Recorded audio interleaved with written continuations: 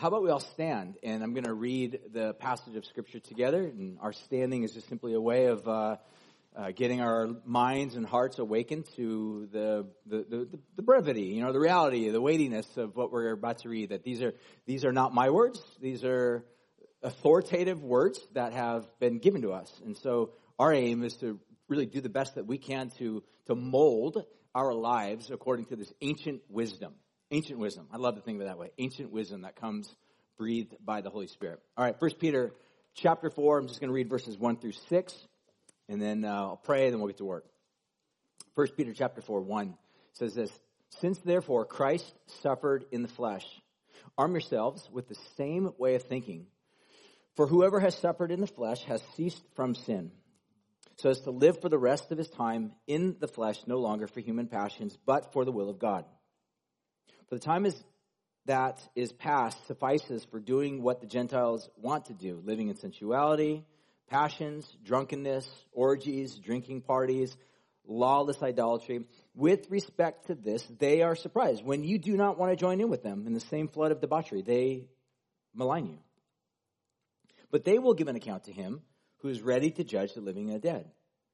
It was for this that the gospel was preached, even to those who are dead, that though judged in the flesh, the way people are, they might live in the spirit the way God does. And this is the word of the Lord. So, Father, right now we ask you that you would just open our hearts, our eyes, our minds, our thoughts, our imaginations to understand this life that you have cast before us. God, that we would adopt and live according to the schematic that you've given us, that Jesus is the way, the truth, and life, that we would orient our lives around him and his ways and his ethos and his morality and his means of empowerment. So, God, right now we commit this time in your hands, and we pray these things in Jesus' name. Amen. I want you all grab a seat. So we've been in this series going through the book of Peter, and we took kind of a significant break off of this throughout the season of Lent.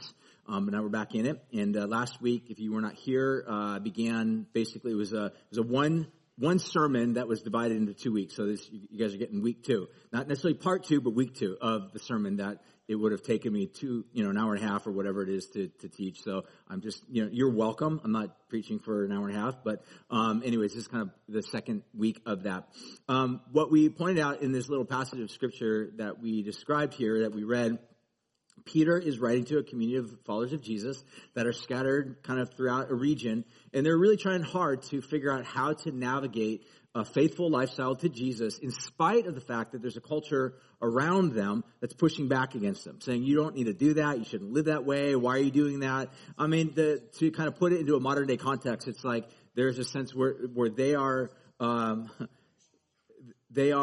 in danger of being canceled, right? That's kind of the big idea. They're in danger of being pushed back and canceled upon, and yet they're trying hard to figure out, how do we remain faithful? Yeah, we realize the culture isn't like us. Yeah, we realize our morals and ethos and way that we think are out of sync with the broader culture at large, but that's okay. And again, like I've said before, that shouldn't shock any of us. Like the reality is, like what a Christian is one who has been touched and transformed by the culture of heaven. And if you think the culture of heaven is the exact same as the culture of earth, we're all sadly mistaken, right? I think everybody knows that the culture of planet Earth is broken. It's messed up. We watch the news and we realize I don't know about you, but almost every time I watch the news, I'm like, how can this be? Can it get any worse? It's like, oh my gosh, or another, influencer falls, or another church minister or pastor kind of like gets embroiled in some form of scandal. Like, how can it get even worse? The fact is, it will continue. Like we live in a broken world, but the kingdom of heaven is filled with God's perfection and goodness, and that heaven culture has kind of come to mingle, to overlap this planet. And so those that have been transformed by the gospel are living or seeking as best as they could by the power of God to live loyal lives to the kingdom of God, the culture of heaven. So again, when you begin to live according to the culture of heaven, are you going to get pushback from the culture of the world? Of course. Yeah, it's brainless. Of course, it's going to happen for sure. So this is exactly what's happened to Peter's audience. Like, they're trying to figure out, how do we do this well? How do we do this without capitulating or compromising to the broader culture around us? We really want to be faithful to Jesus. And it's one of the reasons why we've been saying, we think that this is such an important book for us to be reading right now and tapping into the ancient wisdom and just reality that's there for us to kind of jump into. So with that being said, I want to just jump right in. We pointed out last week how Peter kind of writes about two different ways to live, two different natures in which we find ourselves. So I showed you this little graph. Some of this was reviewed from last week.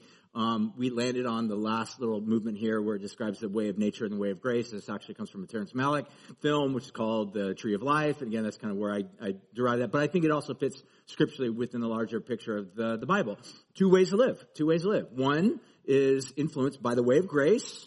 One is influenced by the way of nature. Nature is just kind of like what comes natural, instinctively, the way that bass note that just kind of comes out naturally without you even having to think about it. It's just like, it's there. You just bristle, you get angry, you have arrogance, you condescend to other people that aren't like you. That's just kind of that bass note of the natural culture at large. In other words, it's very distinct from the culture of heaven. The culture of heaven is breathed through grace, like grace. And so with that, we looked last week at the way of nature. This week, we're going to look at the way of grace. So with that, there you go, a little bit of background. Now we're going to jump right into the way of grace. So one thing I want to jump into before we even just kind of look at this, take a look at your Bibles again, verse 1 of chapter 4. What does the verse begin with? It's the word therefore. So I want to give you probably one of the best tools that you can have if you've ever tried to read the Bible. And my encouragement to you would be to figure out a habit daily where you can begin to read the Bible. Think of it as a daily training or a daily training of your mind, your heart, your affections, your emotions.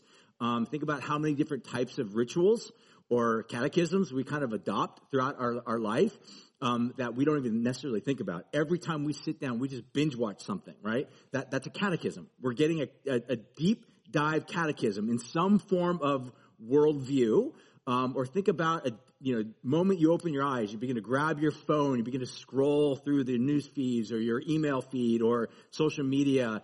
All of those things kind of they do something to you. They shape your soul. They make you anxious. They make you angry. They make you just whatever. They shape you, but it's all part of a practice. So think of the importance of reading Scripture as a practice, and that will do something to you. It will shape you. It will shape you that when you are finding yourselves in the midst of anxiety, you read passages on how God invites us to come to Him, all of us who are weary and filled with anxiety and stress, to take His yoke upon ourselves. That begins to shape us. So the point that I'd make is that the way of grace begins to connect us to this work that God's doing. So as you read the Bible, I think one of the best tools I can give you right now, first and foremost, is whenever you read your Bible and you come across this little passage that says, therefore, always know that the word therefore leads to information that came before, right? So whenever you see the therefore, always ask, what's it there for? Some of you guys already know that like little hack, but I think it's really helpful because it causes us to tap into the information or the wisdom that basically went just before that. It's previous. So it connects, in other words. So with that being said, Peter's writing information here with regard to the way of grace and the way of nature, and now he's going to encourage those that are followers of Jesus by saying, therefore. Now listen to what he says. Therefore, since Christ suffered in the flesh, arm yourselves in the same way of thinking. So the word arm literally is a militaristic term, which basically means, pick up whatever it is that you need, your armaments, in order to be able to do battle or to fight or to be equipped. Think of it as, learning a skill or learning how to utilize something that's in your hand. Now, you could have something in your closet, and let's say a home invader comes in, it's like some form of self-protection. That's great if it's in your closet, but that does no good if the aim or the end game of that is to help actually provide protection. The same thing is that arm yourself. You could have information about the Bible tucked away somewhere back in your head, right? If you spend a little bit of time thinking about it or brushing up on your biblical literacy, maybe you can tap into that. But that's not going to really do you any in-depth, helpful movement forward in your life. So what he's saying is arm yourself with this. Keep it at the forefront. Become equipped Become knowledgeable. Not just knowledgeable, but learn how to use what God's given to you in terms of his word to help us, to strengthen us, so that when we find ourselves in moments of cultural pushback or temptation to compromise or temptation to capitulate to various cultural trends that are just, very hot and in the moment, and everybody around you is pushing you into something that is maybe not what at the very base core of who you are, is to be right or true, that you can in that moment be equipped, be armed, that you can then therefore move forward in some form of flourishing and grace and kindness. So with that being said, that's what Peter is basically saying. Therefore, because of what has gone before, and we'll look at what the therefore is in just a moment, but because of what has happened and how Christ has done this and that, and, therefore, arm yourself, equip yourself carefully. So bottom line is this: if you are a follower of Jesus right now, if you claim any form of loyalty to Jesus, this is an invitation for all of us to just pause and ask, are we arming ourselves in whatever it is that he's about to encourage us to arm ourselves in?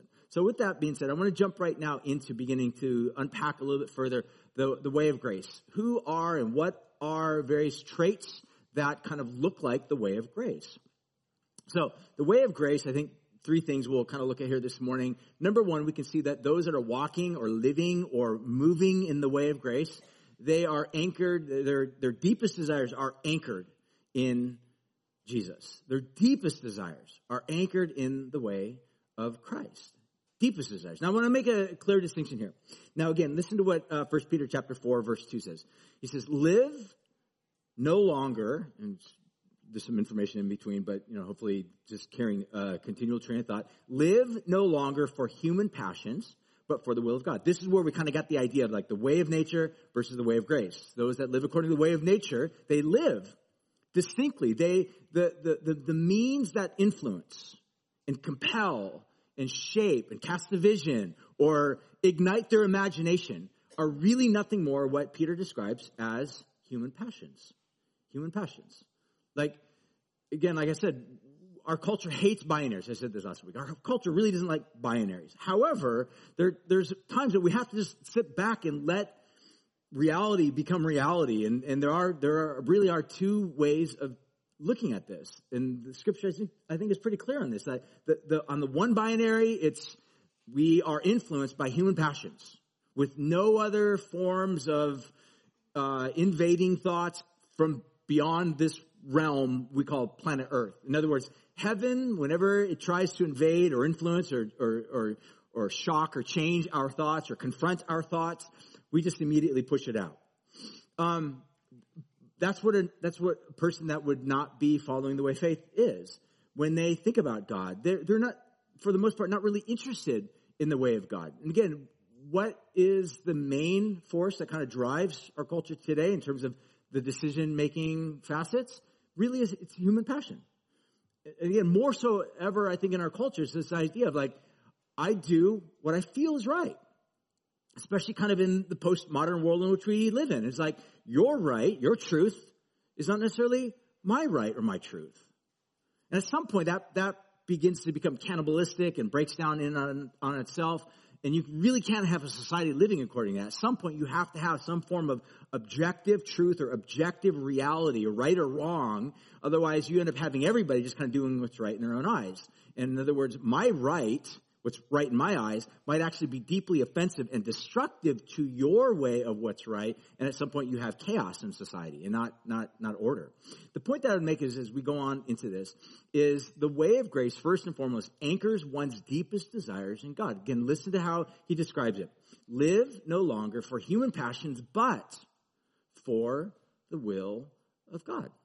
Now, I want to make a couple quick clarifications here. Number one, I like to think of it this way, is you have temporary desires and then you have longest desires. So, or if you want to think of it another way, we have strong desires and then deepest desires. All of us have strong desires. Those strong desires might sweep over you. You don't even necessarily have control over them. They come upon you. And what you do with those strong desires is going to determine an outset. Does that make sense? So you might have a strong desire, I need a drink. But you also might be able to fight that. Say, I'm not going to have a drink because I know right now I'm going to be driving or I'm going to be with family, and I don't want to do that. So you have the ability to say to that really strong urge, that strong desire, no. But a deep desire is one that says, the ultimate aim of my life, the ultimate goals, where I really want to be, what I really want to become like, the person that I really want to be known as. That's the deepest. And how you answer that is going to really give some clarification as to, do you belong to Jesus or do you belong to these passions that he describes here? In other words, what binary would you find yourself aligning with? A Christian would say, my deepest desire is I really want to be like Jesus. I fall short. I fail. I oftentimes give in to my strongest desires in those moments. Those overtake me. I give in to them. When I have that urge to have a drink, I end up maybe having a drink and maybe more than what I should be having. And those are strong desires that overtake me. However, that's not the ultimate, deepest aim of my life. I want to do better. And I know that in grace and by God's power within time, I'm going to be better because Jesus loves me and I love him. As imperfect as it is, as small a faith that I might have that kind of compares more to a mustard seed, I want to be like Jesus. That's the deepest desire. So this is where I want to make really clear. Because if you are somebody that's like constantly giving into those strong desires, and you find yourself in a state of feeling full of despair all the time because you keep failing, I just ask you to look and ask, what's your deepest desires? Because strongest desires don't give a clear definition as to who you are in the long run. Your deepest desires are what's going to anchor you into that. A Christian, a follower of Jesus, one that is in alignment with the heart and kingdom of God, is one that says, my deepest longing in the base of my being is I really, truly want to be like Jesus. I want to know him. I want to be with him. If that's you, rest assured, grace has taken hold of you. You are in the way of grace. You may have some growth to add in new practices to adopt and learn. And that's okay. It's just part of the life of grace. Don't be too judgmental and critical on yourself. Just know the very fact that your deepest desire is for him is radical evidence that God has done something in your life. Just chill. Give yourself some space. Don't be so critical upon yourself. Just recognize God's done something. He birthed something, started something in your life that he will be faithful to accomplish at some point throughout, if not in this life, well, definitely not in this life, in the next life to come. You get the idea. So that being said, the way of grace ultimately is one that is anchored, as our deepest desires anchored in God. Secondly, I'm going to move on to the next one, kind of spend a little bit more time here, and I'll wrap it up with the last one. I'll be done. The second thing that we see with regard to the way of grace is it addresses sin. Now, this is really interesting. So, as you see the passage here, and again, in the immediate one that we just read in verses 1 through 6, but also as you kind of follow that therefore, because that's where we're going to go now. We're going to let that therefore take us back to what Peter had just said. So, we're going to kind of revisit some things.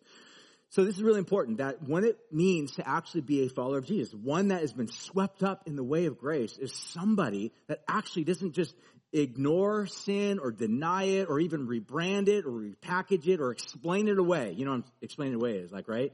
I got a hot temper. It's because I'm Irish. Really? Really? Maybe it's just, maybe you got some issues going on in your life that you've not dealt with. All right? Stop trying to, rebrand it or kind of repackage it. It's best to just be honest sometimes with some of those things that are there, and that way it leads us to be able to deal with it. Jackie Hill Perry, she's an author. I love her stuff. She said something like this. I had a picture of this, but it's not up there. If you don't acknowledge it, you can't deal with it. If you don't deal with it, you can't heal from it. I mean, this makes sense, right? If there's something going on in your life and you just ignore it, you are never able to really going to be able to deal with it. And if you don't ever really deal with it, you're definitely not going to heal from it. So part of healing, that process, involves this practice of actually dealing with it. And someone that has been swept up in the way of grace, this community of people are people that acknowledge the fact that sin is not just a presence, but it's also a power. And that's the way the Bible oftentimes describes it. So I want to give a real quick little definition or way of thinking about sin, just so that we're on the same page. Sin really, in the Greek term that's throughout the New Testament as well as the Old Testament, kind of a similar language that's used there. It's the word hamartia. Basically means to miss the mark. I'm sure most of you guys have heard this. It's the big idea that what is the mark? The mark is, living a life that is fully in sync, fully apprehending, fully living into the way of God, the way that God sets forth. Yet we as human beings, obviously, we miss that mark. We don't, we can set out saying, man, I'm going to try as best as I can, but we miss that mark. The word sin just simply is that. We miss the mark. The Orthodox tradition has a view of seeing sin as sin is like it's like a cancer. It's like a disease, a dis-ease.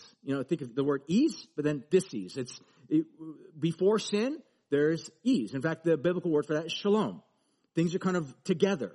When you have dis-ease, you have the opposite of that. You've got chaos. And yet there's this dis-ease within human nature, human beings. And when you get a collective of human beings together, you form neighborhoods and nations and families and, the world in which we live in. And you get very, very complicated forms of sin and brokenness. A bunch of people, 7 billion, 8 billion, whatever, how many are on the planet now, that are missing the mark, not only individually, but also collectively. But the point of the matter is that Jesus comes to deal with that sin. Not just collectively as a whole, but also personally in our lives. So those that have been swept up in the way of grace, they recognize that part of the pathway is to actually address and deal with sin. Now, again, I realize that the idea of even acknowledging something is even slightly wrong with us as human beings flies and just smacks in the face of our modern sensibilities that wants to say, no, bro, you're special. You're really good. We're going to give everybody a trophy. But I lost. It's okay. You're a winner. And again, I realize some of that has been a reaction to make sure that people, because the family unit is maybe breaking down and not providing that, people feel this deep sense of I'm just a filthy, horrible human being. Now, again, an unhealthy amount of that can lead to pathological actions. So I think the intention to try to say, hey, everyone's a winner is perhaps maybe rooted in some good movements. But the fact of the matter is, at the end of the day, we're all broken. We're all infected by this thing. And we're really never going to fully heal unless we acknowledge the fact that sin is a part of our lives. In fact, I would even go so far as to say this, that when we acknowledge the reality of sin in our world, I think sin actually provides a good hermeneutic, a good way of kind of understanding the world around us. The way the Bible frames this concept of sin, it describes it as that sin has infected humanity on such a whole level. It's caused us to not function well. Why do we have disdain and hatred and racism and ethnocentrism and pride and arrogance? Why do all these things exist? Why is there murder? Why is there such a sense in some people's mindset of just feeling so filled with disdain and brokenness that they are looking for some degree of affirmation and love, where it oftentimes leads them to either over-medicating or self-cutting or self-harm or self-medicating? Oftentimes at the root of all of this is some form of complex nature that we would just describe, the Bible describes as sin. Jesus comes to deal with sin. Why? Because he knows it's really serious. And secondly, more importantly than that, he loves you. He's a good physician. He's a good God who actually cares about us. Now, I realize that Jesus has been given a lot of bad PR. But the fact is, the biblical description of who Jesus is and what he's come to do is that he is wildly in love with this world and seeks to redeem it from this pathological condition of sinfulness because he loves the world. I mean, John, the New Testament, famous passage that you see always kind of crop up on someone's poster at some football game, right? For God so loved the world that he gave his only begotten son. God so loved the world that he gave. And his aim was to deal with this issue of sin, to bring about healing and wholeness. Now, here's the deal. Those that have been swept away or swept into this reality of this way of grace, they balance proportionately this concept of sin with grace. and I say this really carefully, they balance it proportionally. In other words, if you hyper-focus too much on sin, or exclusively on sin, I should say, at the absence or at the, dodging of the reality of grace, then what you have is somebody that's just kind of like constantly pointing the fingers at everybody else that's doing wrong because they actually think that they're constantly doing it right. So you have this kind of imbalance. Or you have those people that are just like, it's all about love.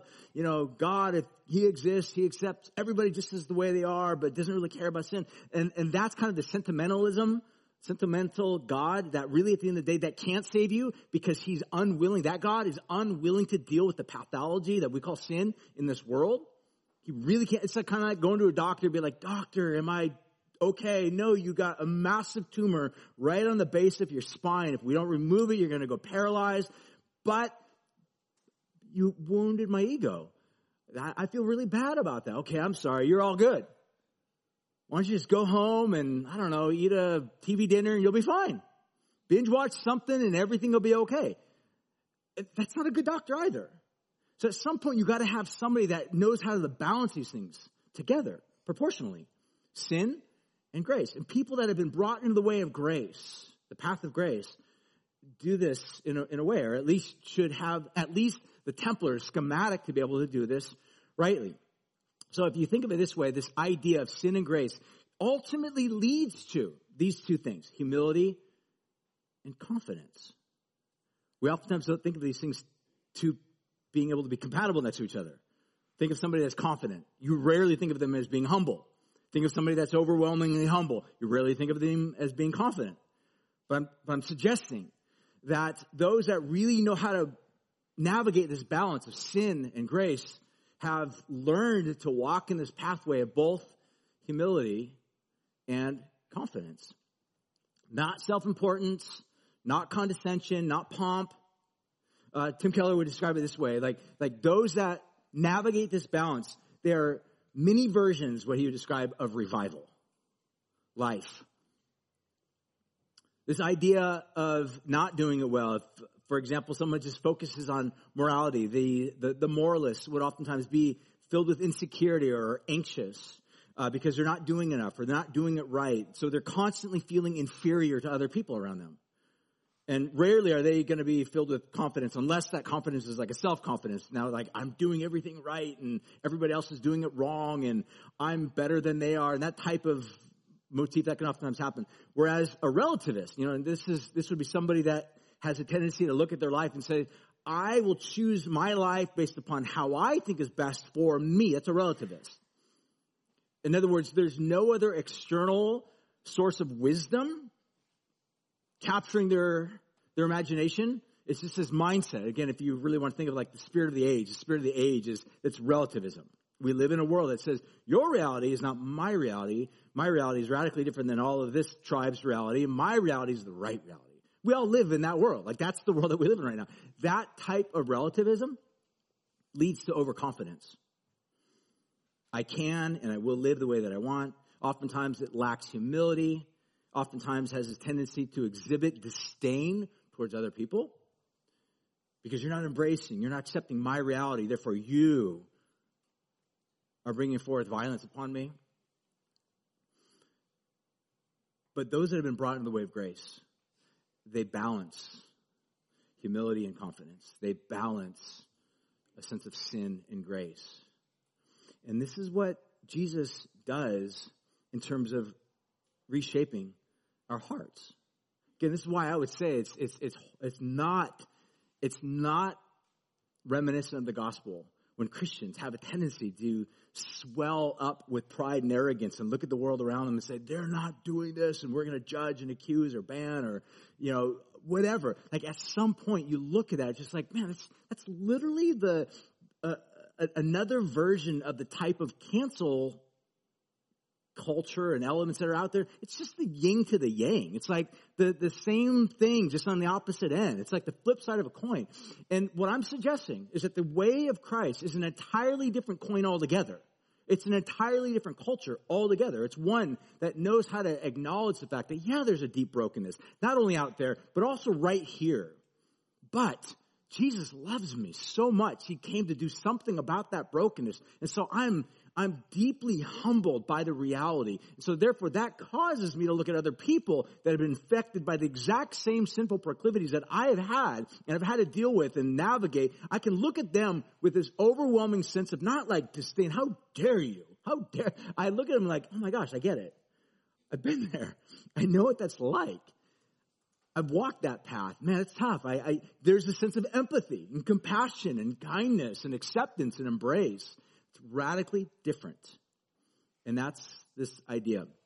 Now, I want to end this little section on one last little thing I think it's worthwhile noting, because Peter actually talks about it a little bit. Now, the fact of the matter is that throughout the broader Christian culture, we have to stand back, I think, at some point, and Peter will get into this a little bit later in the teaching, but I'm going to end with some final thoughts on this and move on to the very last one. We'll be done. I think Christian culture as a whole has not always done a good job at navigating this.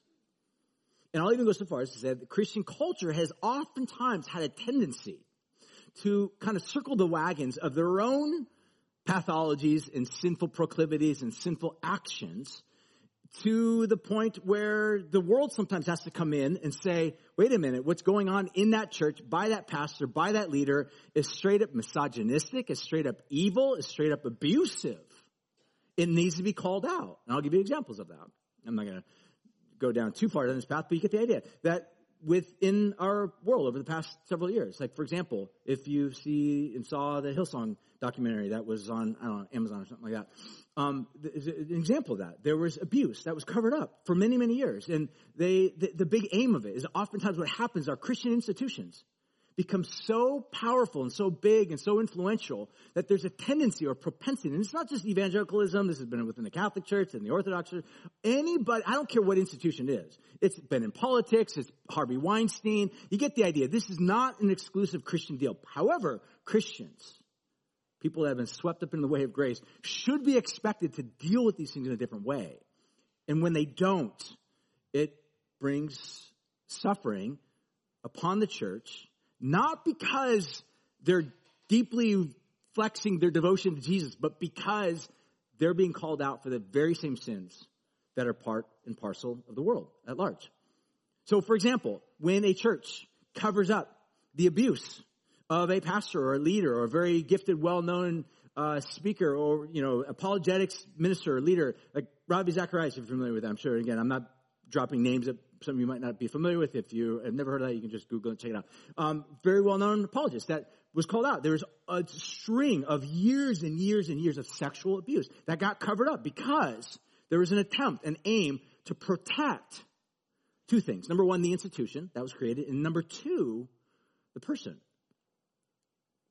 When we try to protect these things and to allow sinful actions to continue, at the end of the day, it brings damage and destruction to the gospel. Because at some point, especially in our world today, it's going to be found out.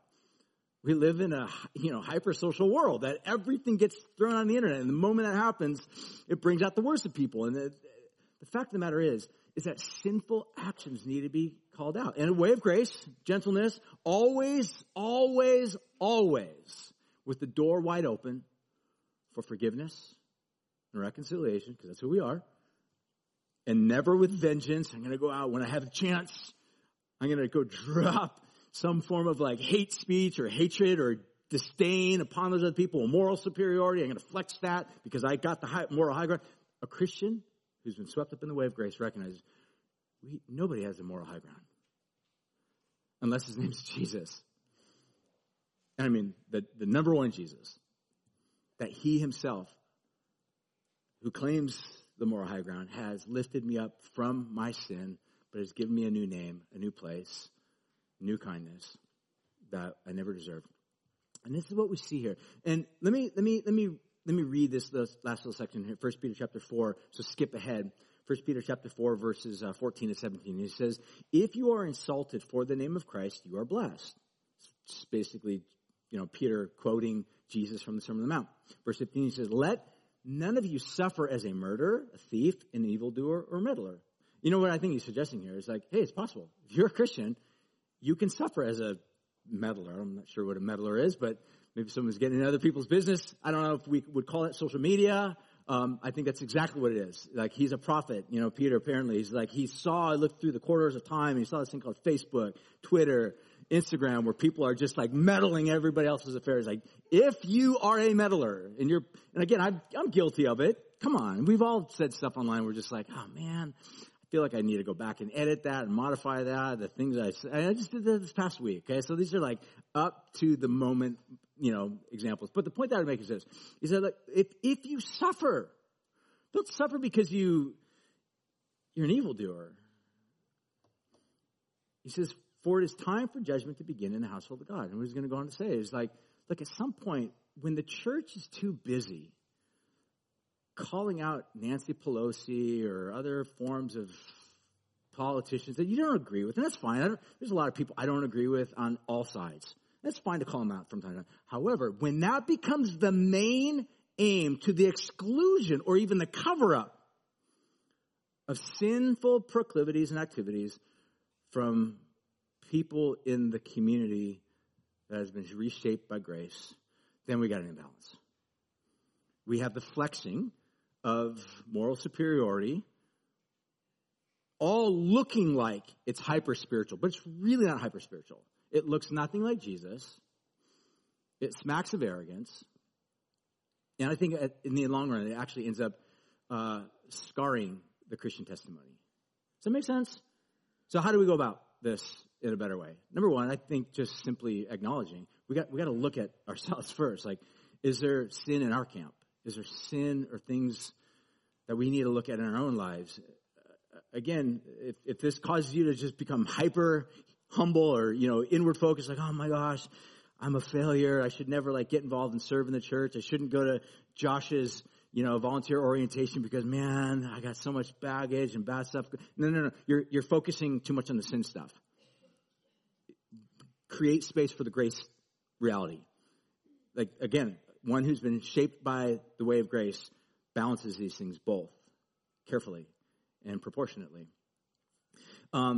Peter would go on to say, 1 Peter chapter 4, verses 7 and 8, again, kind of going back a little bit further, he says, in the end of all things at hand, therefore be sober-minded, be self-controlled, and above all, keep loving one another earnestly, since love covers a multitude of sins. So again, this is just another way of thinking, that sin is not something that we hyper-focus on, nor is it something that we ignore. Someone who's been swept up in the way of grace recognizes that, man, there is a pathology, a really, really bad cancer in the world and in my heart called sin, rebellion. And it needs to be dealt with. And this is where the gospel repeatedly, over and over and over, comes back and says, it has been dealt with. Jesus on the cross died for your sin to do something about it. But the end of the story is not that. It's that he has brought you into a new family, new hope, new life, new resurrection, new goodness has been bestowed and showered upon you. And we've been brought into that new way of being human. This is why he would say, look, be self-controlled, be sober-minded. But really, at the end of the day, make sure you remember, keep loving one another. Love. That's what he invites us to do. Love doesn't ignore sin. Love doesn't pick up the rug and just kind of sweep it under and just, it's not there. And over time, this church institution organization has got this massive mound of garbage underneath it. All because somebody somewhere up the food chain is like, we got to protect the institution. Man, if people find out what happened to my son and how he acted and how he mistreated people, then they'll stop tithing to the church, they'll stop giving to donations, and our church will lose its influence. No, dude. The name of Jesus is greater than your institution. The name of Jesus is greater than your family name, no matter how great your family name is. The name of Jesus is greater than the brand that you've been able to craft around your whole little ministry. The name of Jesus is greater than that. If those become the things that you self-protect and allow the name of Jesus to be drugged through the mud, or allow victims of sexual or sinful or any form of active abuse to just simply be silenced because that's your way of protecting the institution, man, I honestly think at the end of the day that the heart of Jesus is radically grieved. Judgment must begin, but it must begin in the household of God. So I'm done with that rant. Last one. Verse number 3, the thing it describes is, it acknowledges that suffering precedes glory. And again, this is a theme. In fact, it's the very name of this entire teaching series, suffering and glory. Because this is what Peter keeps going back to over and over again, like following Jesus. Just being human, period. Being human brings suffering, right? But those that are swept up in the wave of grace realize that suffering is not the end. Suffering just simply precedes glory. And this actually takes us back to 2 weeks ago where we had this special service on Sunday morning, 2 services. It was awesome. This thing called Easter, where that's the message right there. Like that, yes, suffering and death are real, but resurrection is promised for those that follow Jesus. Because as Jesus suffered and died and was buried, the third day he rose again. And those that follow Jesus into the grave, which is what baptism is all about. That's why we're going to be talking about that. We're going to be doing that because if you're following Jesus, your way of basically saying, I'm dead to myself. All those like passions and longings and desires and proclivities that oftentimes influence and shape me, I will not, and I do not want those to continue to shape me and influence me and guide me. I want to be someone that allows the deepest desire in my heart to be that of Jesus. I want him to be the one that my heart longs for. 1 Peter chapter 3, verse 18, I'm done. It says, Jesus suffered once for sins. He has gone into heaven, is at the right hand of the Father with angels, authorities, powers, having been subjected by him. And then we jump back into 1 Peter chapter 4 and listen to what he says. Do not be surprised at the fiery trial which has come upon you, but rejoice insofar as you share in Christ's sufferings, that you may also rejoice when the glory is revealed. This is the promise. This is the hope. This is what it means to be walking in a life that's defined by grace. It looks like radically anchoring your deepest desires in Jesus. It looks like being one that addresses sin. And it looks like one that acknowledges the fact that, yes, there's suffering, but resurrection, glory comes. Why don't we all stand, and as we conclude, Josh will come forward. We will sing a final closing song to meditate, to consider, to confess sin. That's what we need to do. We will have some communion available. Excited to announce that over the summer and just kind of share some thoughts. We're excited about trying some new, fresh stuff over the summer with regard to communion and doing it together, and we'll unpack that in the weeks to come. But excited about what God's doing here in our church and just in this community. But again, at the end of the day, it's not just so much about what happens here on a Sunday in terms of this little event we call Sunday morning church service. It's about this community that's being shaped. So the moment we say amen, you guys all leave and go back into your neighborhoods and classrooms or workspaces or wherever it is, families, the gospel then begins to be lived out. We begin to showcase the goodness of Jesus. Let's just bow our heads and close our eyes. And we have some people that will be handing out the communion to you guys as you come to the front if you would like. As you feel prepped and ready, you can come forward and receive the cups and take it back to your seat. And we'll finish by concluding together. So hold on to it and we'll do it all together. But as we kind of move into this moment, just if there's anything that's going on in your life, you need prayer for anything, like we don't want to miss this moment to pray for you, for anything that's going on. We have some ushers that are over off to the side, or leaders that are off to the side that would love to pray with you, pray for you. I'm here. I'd love to pray with you, pray for you. But this is the moment right now for us to just do just a little bit of reflection and like think, where am I? What way of life has influenced me? Am I following? And maybe if you would have to look at your life and say, I think it's the way of nature. I want to encourage you to know right now, in this moment, Jesus can like radically alter that and change that. And it's as simple as you just asking Jesus, I want you to be the base note of my life. I want you to be the very foundation. I want my life to be squared around you, built upon you as the foundation. And if that's you, wherever you're at, man, I'd love to pray with you, pray for you. All you have to do right now, even in this moment, if you're like, what do I do? Just ask Jesus to transform your heart. Confess your sin to him. That's what the Bible describes. Repent, turn away from this old lifestyle that's been fueled by your own passions and desires and say, Jesus, I want your life to become what defines me. the will of God to be my will, to merge these together. So let me pray. We'll sing, respond. Jesus, thank you right now. We turn our hearts to you, and we lift up our voice to sing in response to your love.